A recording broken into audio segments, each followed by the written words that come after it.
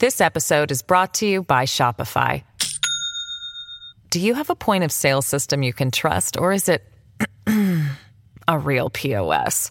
You need Shopify for retail. From accepting payments to managing inventory, Shopify POS has everything you need to sell in person. Go to shopify.com/system, all lowercase, to take your retail business to the next level today. That's shopify.com/system. Ryan Reynolds here from Mint Mobile. With the price of just about everything going up during inflation, we thought we'd bring our prices down. So to help us, we brought in a reverse auctioneer, which is apparently a thing. Mint Mobile Unlimited Premium Wireless. How to get 30, 30, how to get 30, how to get 20, 20, 20, how to get 20, 20, how to get 15, 15, 15, 15, just $15 a month? Sold! Give it a try at mintmobile.com/switch. $45 up front for 3 months plus taxes and fees. Promo rate for new customers for limited time. Unlimited more than 40 gigabytes per month. Slows full terms at mintmobile.com. At Evernorth Health Services, we believe costs shouldn't get in the way of life-changing care, and we're doing everything in our power to make it possible. Behavioral health solutions that also keep your projections at their best? It's possible. Pharmacy benefits that benefit your bottom line? It's possible. Complex specialty care that cares about your ROI? It's possible. Because we're already doing it. All while saving businesses billions. That's Wonder made possible. Learn more at evernorth.com/wonder. Welcome to the New Books Network. Welcome back to the New Books Network. I'm Keith Kruger, a host on the Intellectual History Channel. And tonight, it's a special honor to be joined by the political economist Thomas Piketty, a professor at the Paris School of Economics and co-director of the World Inequality Lab and Database. Professor Piketty has been publishing research on political economy for well over a quarter century. Listeners, though, will be more familiar with his best-selling 2014 book, Capital in the 21st Century, which laid out the rolling back of New Deal social democracy and capital's triumph over government regulation and taxation. This was followed by his 2020 publication, Capital and Ideology, which expanded his research's geopolitical reach. He joins us now from Paris to talk about his latest book, A Brief History of Equality, published this month by Harvard University Press. Professor Piketty, Thomas, thanks for taking the time to talk with us about your writing and research. Sure. Thanks for your invitation. It's nice to talk to you again. Last time we spoke, you had recently published Capital and Ideology. In that book, you expanded the reach of capital in the 21st century and focused on the role of politics and ideology as key determinants of a society's level of structural inequality. You open it arguing every human society must justify its inequalities unless reasons for them are found. The whole political and social edifice stands in danger of collapse. Your new book, A Brief History of Equality, draws on both of these earlier works, synthesizing insights into a more concise narrative, maintaining the same optimistic and resolute tone by acknowledging the longer-term trend toward greater social, economic, and political equality since the end of the 18th century, pointing out its limited scope given the unjustified levels, as you put it, with regard to status, property, power, income, and gender, among other things, and that these are usually faced by individuals in combination. So let's get into your latest book. You argue that the struggle for increasing levels of equality requires historical understanding, a collective learning, as you call it, and requiring the institutions involved to become more equitable. Can you help better set the context for listeners why a process of collective learning is needed and explain the factors undermining the key process as you open your latest book? Sure. So first of all, let me say, so this new book, A Brief History of Equality, is indeed a lot shorter than the previous two. And, I think it's important because, especially the last one, Capital and Ideology. Yes, as you said, I expanded the scope in many directions, but maybe I expanded it so much that many people maybe got lost in some of the arguments. So for people who don't have, who have many other things to do and don't have enough time to get into such a long book, this brief history of equality is much more accessible. It's like 200, 250 pages. And also, by being more concise, I think it also forced me to be sort of clearer about my main argument and to stress, as you say, this optimistic dimension in my research. So, the main idea really of this new book is to stress the fact that over the past 2 centuries and a half, beginning at the end of the 18th century, in particular with the French and US Revolution to some extent, there has been a movement toward more equality. And this movement toward more equality is not something that has happened just like that. It came out of political mobilization. It came out of institutional transformation, as you just said. It starts, it's not something that has been like this forever, since Neolithic times. It's really grounded in history and in particular in specific revolutionary events. So to be very clear, it starts in particular with the end of aristocratic privileges that you have in particular during the French Revolution. And it starts also with the slave revolt in Saint-Domingue in 1791, which is sort of the beginning of the end of slave and colonial societies. Now, these two movements, the end of aristocratic societies and societies based on privileges on the one hand, and the end of slave and colonial societies on the other hand, is of course a very long run process, which continue in the 19th century with the rise of social movement and labor movement and trade union and abolition of slavery, continues in the 20th century with male and then female suffrage, social security, progressive taxation, independence, wars, the end of apartheid, the civil rights movement in the US, and continues today with Me Too, with Black Lives Matter, with all sorts of social struggles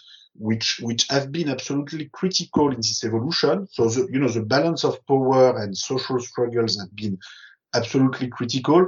But at the same time, coming to the institutional side, the balance of power and the social mobilization is absolutely necessary, but it's not sufficient in itself to deliver, better institutions. And so here, the main point is to stress, it's easy to sort of criticize, of course, the institutions that are in place, that were often set up by the various dominant groups and elite groups.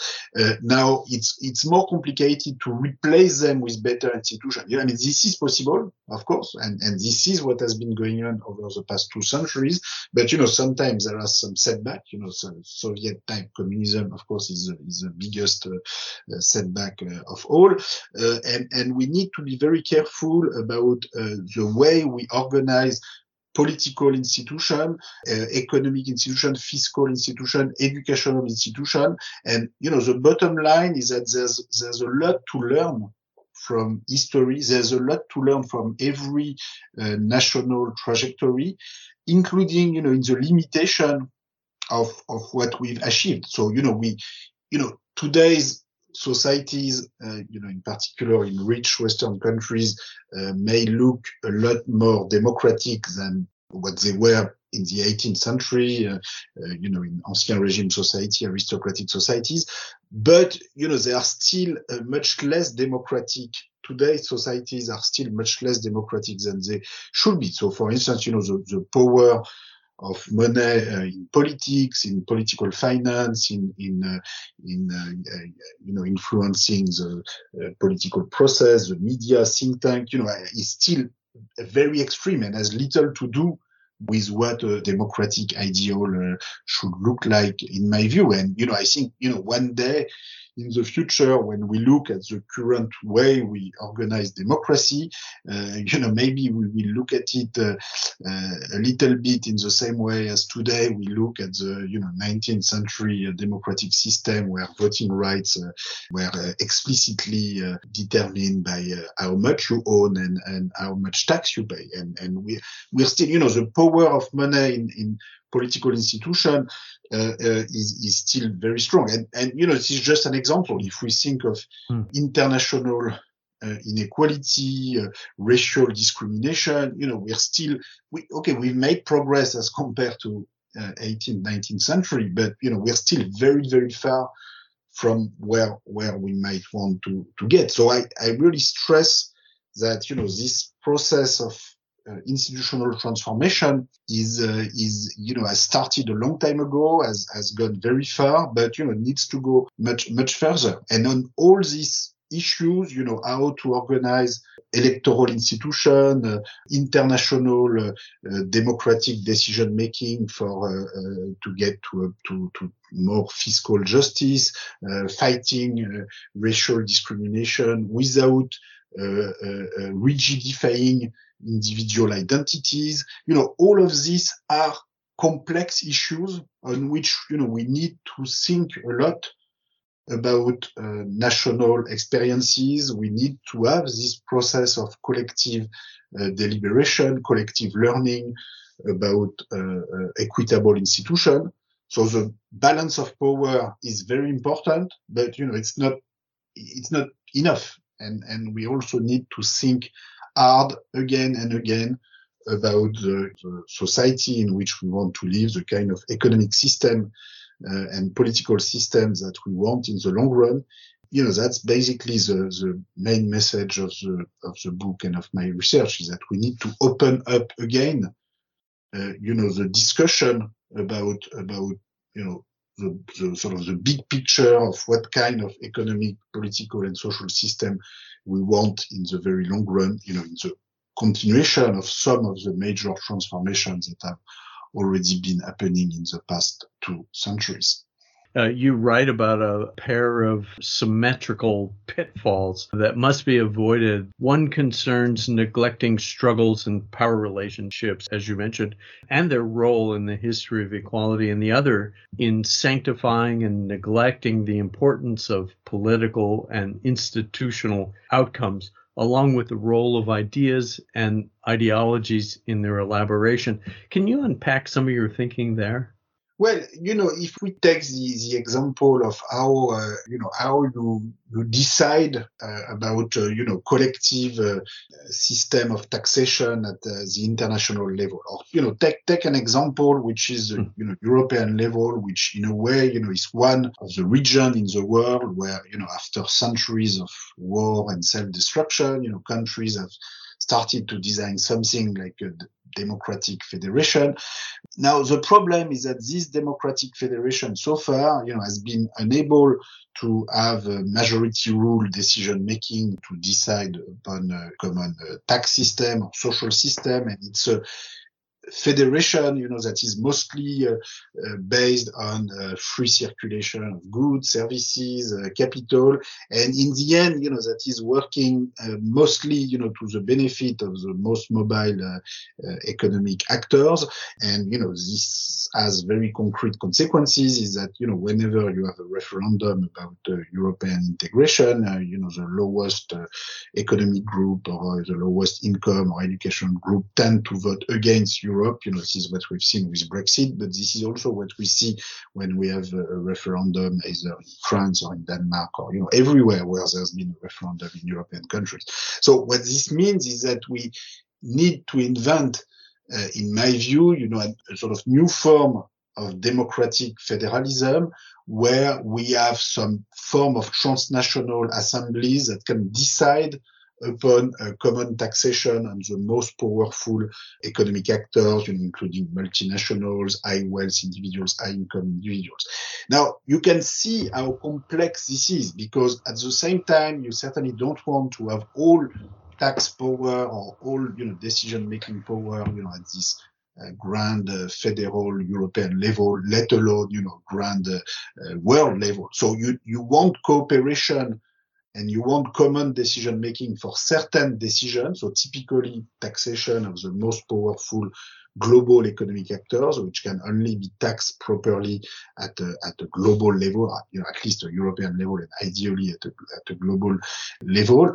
But for all sorts of more local tax decision or budgetary decision, In fact, maybe you want the opposite. You want even more decentralization than what we have today. You want local democratic bodies to discuss. And so, I'm trying to articulate an institutional setup of how to organize democratic decision making so that you can have transnational assembly for certain decision and, much more local assemblies for other decision. But as you can see, it will be ridiculous to say that we know how to do that and that, we just need to follow, the roadmap and, a lot has yet to be invented. Now, I think this can be invented. I think this process of learning about the right institution has also been a process of expanding the scope of democracy and the scope of political integration. The development of modern nation states and then modern international relation. Sometimes, this has led to wars and disasters, but in the long run, by and large, this is a process that has allowed to develop the welfare state, public infrastructure, and that has been at the center of the movement toward both more equality and more prosperity. So, I think we can, we should, and we will continue in this direction. But, as you can see with this example of democratic federalism over taxation and tax justice, it requires some serious discussion. Otherwise, there's a risk.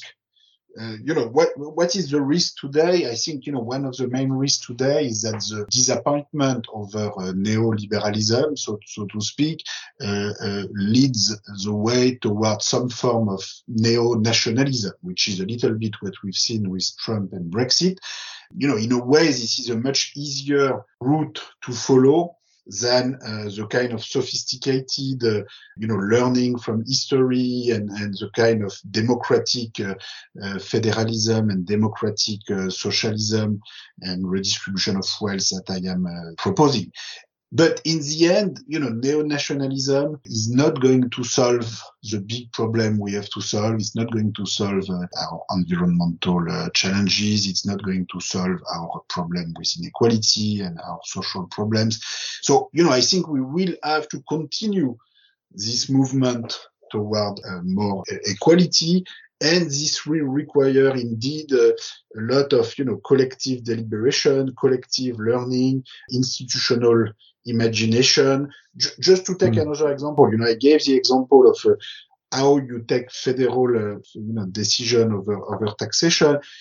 How do you address issues of reparation for past, colonial crimes, or, if we take the example, which I like to stress, which is the fact that, Saint-Domingue had to pay to France, its former colonial master, a huge tribute in order to compensate former French slave owners for their loss of property when Saint-Domingue became free and stopped to be the property of French slave owners.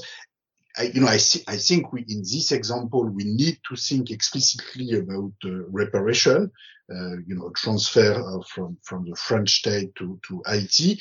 Now, is it simple to agree about the right number? I make some concrete proposal about this. Do I believe that this will be simple, to get everybody to agree about the right number and the right democratic procedure to organize this reparation? Of course not. Is it simple more generally to find, the right balance between, country independence and international justice? Is it simple to find the right way to reduce discrimination, both within countries at an international level, without rigidifying individual identities? All of these are complicated issues on which, I think we can make progress, but we really have to look case by case, what are the best institutional devices and mechanisms that can actually solve the problem we need to solve. The deliberation issue is a key thing. This idea, though, as you have stressed in your book, citizens need to take a more active role in this whole process. There's a Keynes quote you don't hear very often these days, that practical men who believe themselves to be quite exempt from any intellectual influence are usually the slaves of some defunct economist. I mention this thinking of Hayek's The Mirage of Social Justice, in which he states that the concept of social justice within an economic order based on the market has no meaning or content whatever. There are many variations on this theme across political systems, regions, and nation states. To what extent do you think these forces are successful in undermining or delegitimizing your call for rethinking justice on a transnational scale? You know, what makes me optimistic in the end is the study of everything we have achieved already in the past. You know, let me stress that, you know, the economic and political system we have today, you know, in terms of equality is so much better than what we had, you know, 1 century ago. You know, if you compare the situation in 1910 with the situation in 2020, you know, you look at which countries in the world, you know, they now have very developed, you know, public health system, public education system, public infrastructure, you know, progressive taxation in the 20th century was a great success. You know, it's really important to remember that the United States in particular, when they were at the highest level of their prosperity with respect to the rest of the world in the middle of the 20th century, this was a country where, you know, top income tax rate and top inheritance tax rate were 80%, 90%. It was like this for half a century.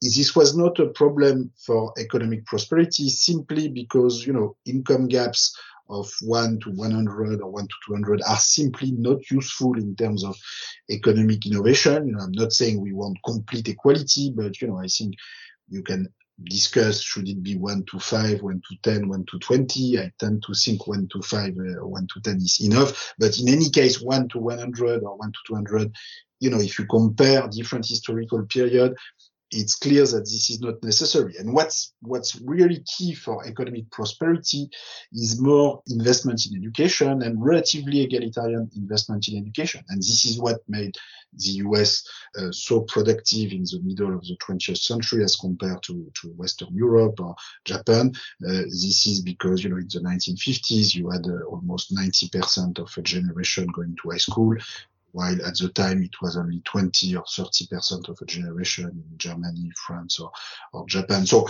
you know, the big lesson from history is that, you know, we've gone already a long way toward more equality. And this has been, you know, part of the modernization process that has also brought more prosperity. This is true for education. This is true for workers' rights. You know, if you take some of the most successful countries in Europe, you know, including Sweden or Germany. These are countries where workers, elected representatives have up to 50% of voting rights in the board of large corporation, you know, which means that if in addition they have 10% or 20% of the capital stock of the company, then they will have actually an absolute majority of the vote, even with respect to a shareholder who would have 80 or 90% of the capital stock of the company. And it's been like that since the 1950s.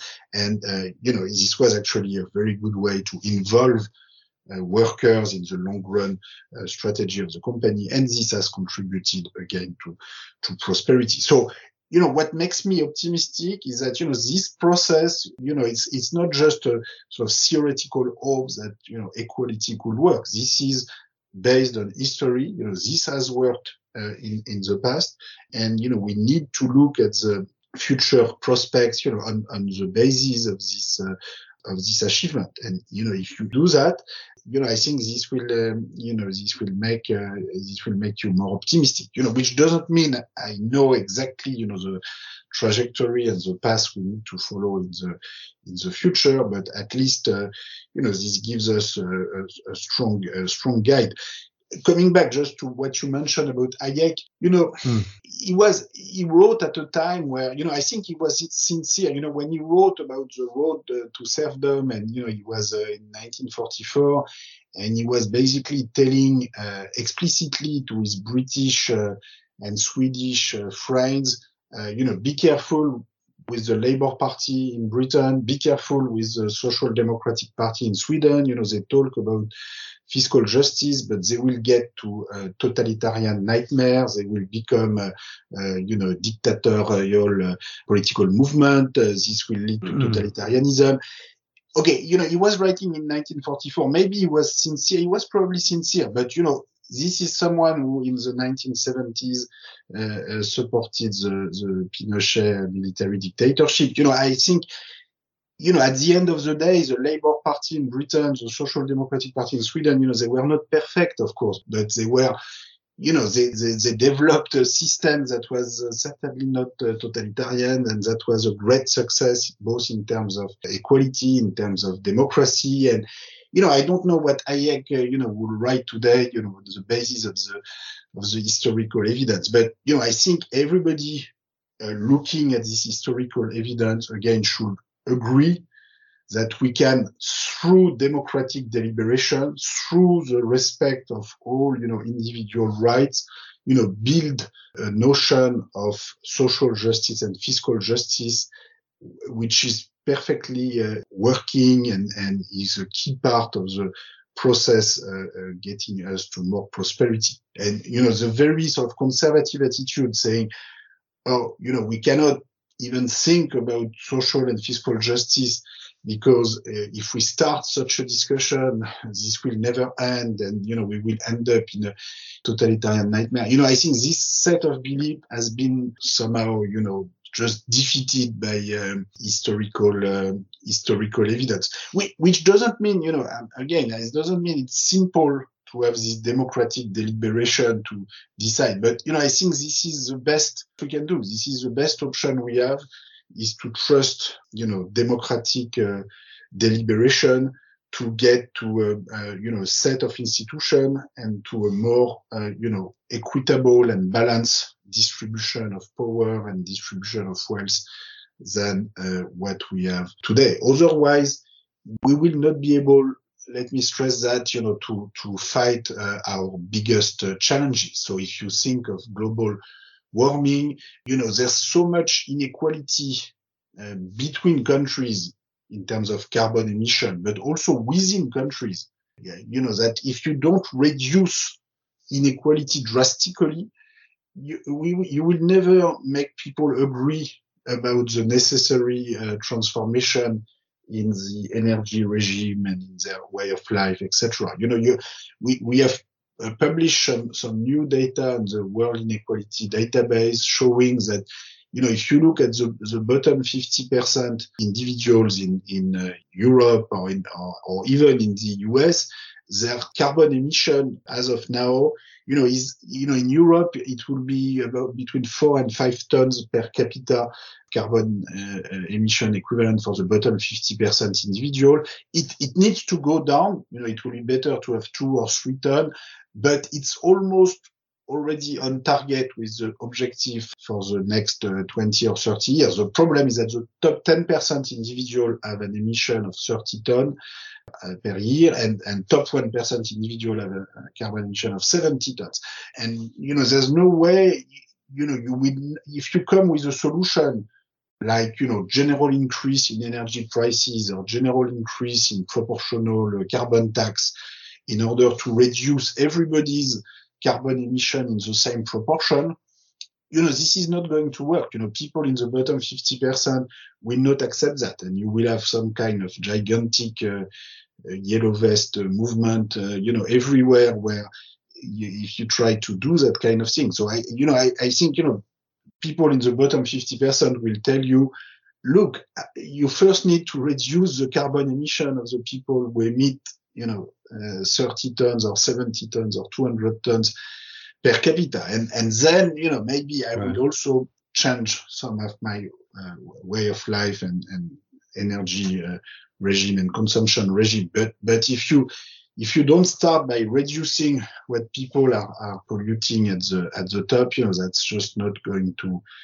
work. So I think in the future, this is likely to be a very important political force that will make, popular attitudes toward globalization, towards the economic system, and towards inequality change possibly pretty fast and pretty drastically as climate catastrophes become more and more apparent. This episode is brought to you by Shopify. Do you have a point of sale system you can trust, or is it a real POS? You need Shopify for retail. From accepting payments to managing inventory, Shopify POS has everything you need to sell in person. Go to shopify.com/system, all lowercase, to take your retail business to the next level today. That's shopify.com/system. You lay it out pretty clearly, I think, in the book. The global north makes up, 15% of the world's population. But as you were just saying, the per capita amount of carbon emissions, it's almost as lopsided as the same kind of thinking with regard to, say, CEO salaries, say, the 1960, which might have been 20-1 to the guy on the shop floor, versus what 1990 numbers become 200 or 300 times in terms of the numbers, and in terms of just the overall fairness that most anybody, I think, looking at it, especially in the way that you lay the argument out. Hey, we can go back to our colonial legacy of slavery and make the case for reparations. For instance, George Packer, who writes quite a bit in The Atlantic, had kind of a 4th of July question for an article, and his article was how America fractured into 4 parts. It read, people in the United States no longer agree on the nation's purpose, values, history, or meaning. Is reconciliation possible? If there is a future for democracy, should it not be made evident by building confidence in as you say, a common standard of deliberation that is in turn reflective of at least some shared values? In particular, should it not start with coming to terms with our national legacy of slavery? And I say that as an American, and I know France has the same issue, our national legacies of slavery and racial injustice. Definitely. I think this will take time, but at the end of the day, if we don't move in this direction, it's going to be very difficult to build a common future, because it will take time. Look, it always takes time. If you look at reparation, to take another example, which in a way is less spectacular, but which was important at the time. It took more than 4 decades for the U.S. Congress to finally accept in 1988 to vote a reparation for the Japanese Americans that were interned during World War II. And, during many decades, the idea was, no, we cannot do that. It's going to be so complicated to decide about a reparation. Of course, what we did was wrong, but it's so complicated to decide about the reparation, so we should just not do anything. And in the end, the viewpoint that, well, actually we should do something was, very, very important. And, I think, the same has to happen with reparation with respect to, the slavery in the United States, or, Saint-Domingue in the case of France, or if you look at, places like Guadeloupe or Martinique or Réunion, which are the former slave islands of France, I think there are solutions in terms of land reform, because in these places you still have very concentrated land property where basically the descendants of the slaves still don't own anything. And sometimes, the descendants of slave owners still own a, huge fraction of the place, partly because at the end of slavery, there was actually compensation, not for the slaves, but for the slave owners to compensate them for their loss of property. And, if you tell people, okay, this is too late, we cannot do anything about that, and at the same time, you still do today some reparation for expropriation, which took place during World War II and World War I, in particular with respect to Jewish property in Europe, which, I think it's good that we still do something about that. But then if you tell descendants of slaves or descendants of people who suffered explicit racial discrimination up until the 1950s, 1960s, well, for you, this is too late. You put yourself in a complicated situation because you put yourself in a situation where you are not really building some common norm of justice, but you are making, you are treating different injustices in a way that is so grossly inconsistent that you are actually building a future conflict. You are contributing to future conflict. So we need to find a way to address all of these past injustices. And at the same time, of course, we also need to turn to the future and to build universal policies of redistribution. So, for instance, when I propose to have a redistribution of inheritance so that everybody at age 25 has a minimum inheritance of, say 120,000 euros, like what I propose in France or Europe, this should be really for everybody at age 25, whether your ancestors were slaves or slave owners or whatever. So we need to do both at the same time. You need to have specific reparation in some cases and universal redistributive schemes or universal healthcare or universal free education on the other hand. And this is this articulation between specific reparation for specific injustices that happened in the past and universal redistribution and universal norms of justice. This is this articulation that we need to put together. Hey, your book has defended the possibility of a democratic and federal socialism, decentralizing and participative, based on extension of the welfare state and progressive taxation. But there's much more to your argument for readers to consider, including the war between capitalisms and the battle between socialisms, as you put it. Can you end tonight by sharing your thoughts about the essential role of the monetary and financial system, regardless of the economic model we choose, and why, as you wrote in your book, nearly everything remains to be invented, and as you mentioned here tonight?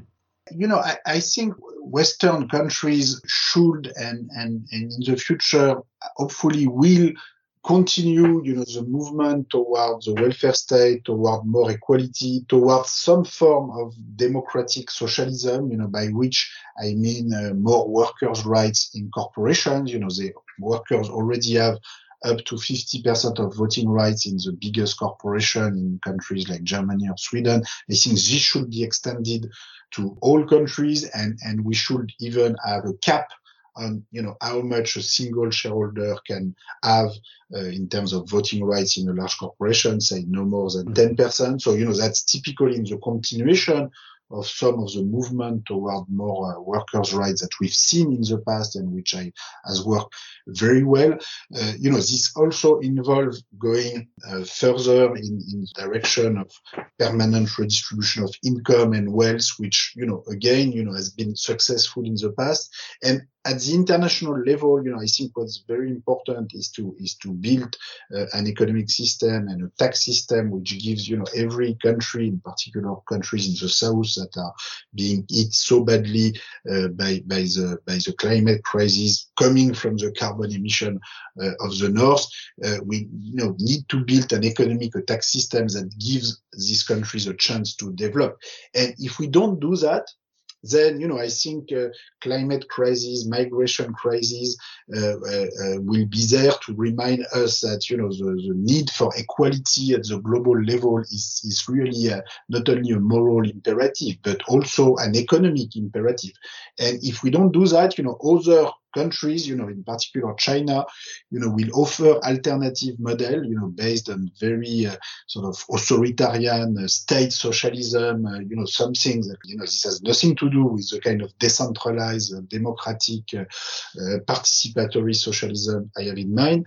But, if Western countries don't go in the direction of more democratic, participatory socialism and more equality, there's a risk China will exploit, the anger against former colonial powers in order to promote another kind of development model. And, they're already doing that to a large extent. But, I think this will be, or at least it should be, another reason with climate change is for the West to move in the direction of equality once again.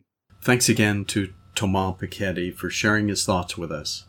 Listeners not familiar with his books or research on inequality and political economy now have a concise articulation of the professor's broader vision. We didn't have time to discuss all the important points in the new book, of course. 10 well-written and researched chapters in A Brief History of Equality, published this month by Harvard University Press, translated by Stephen Rendell.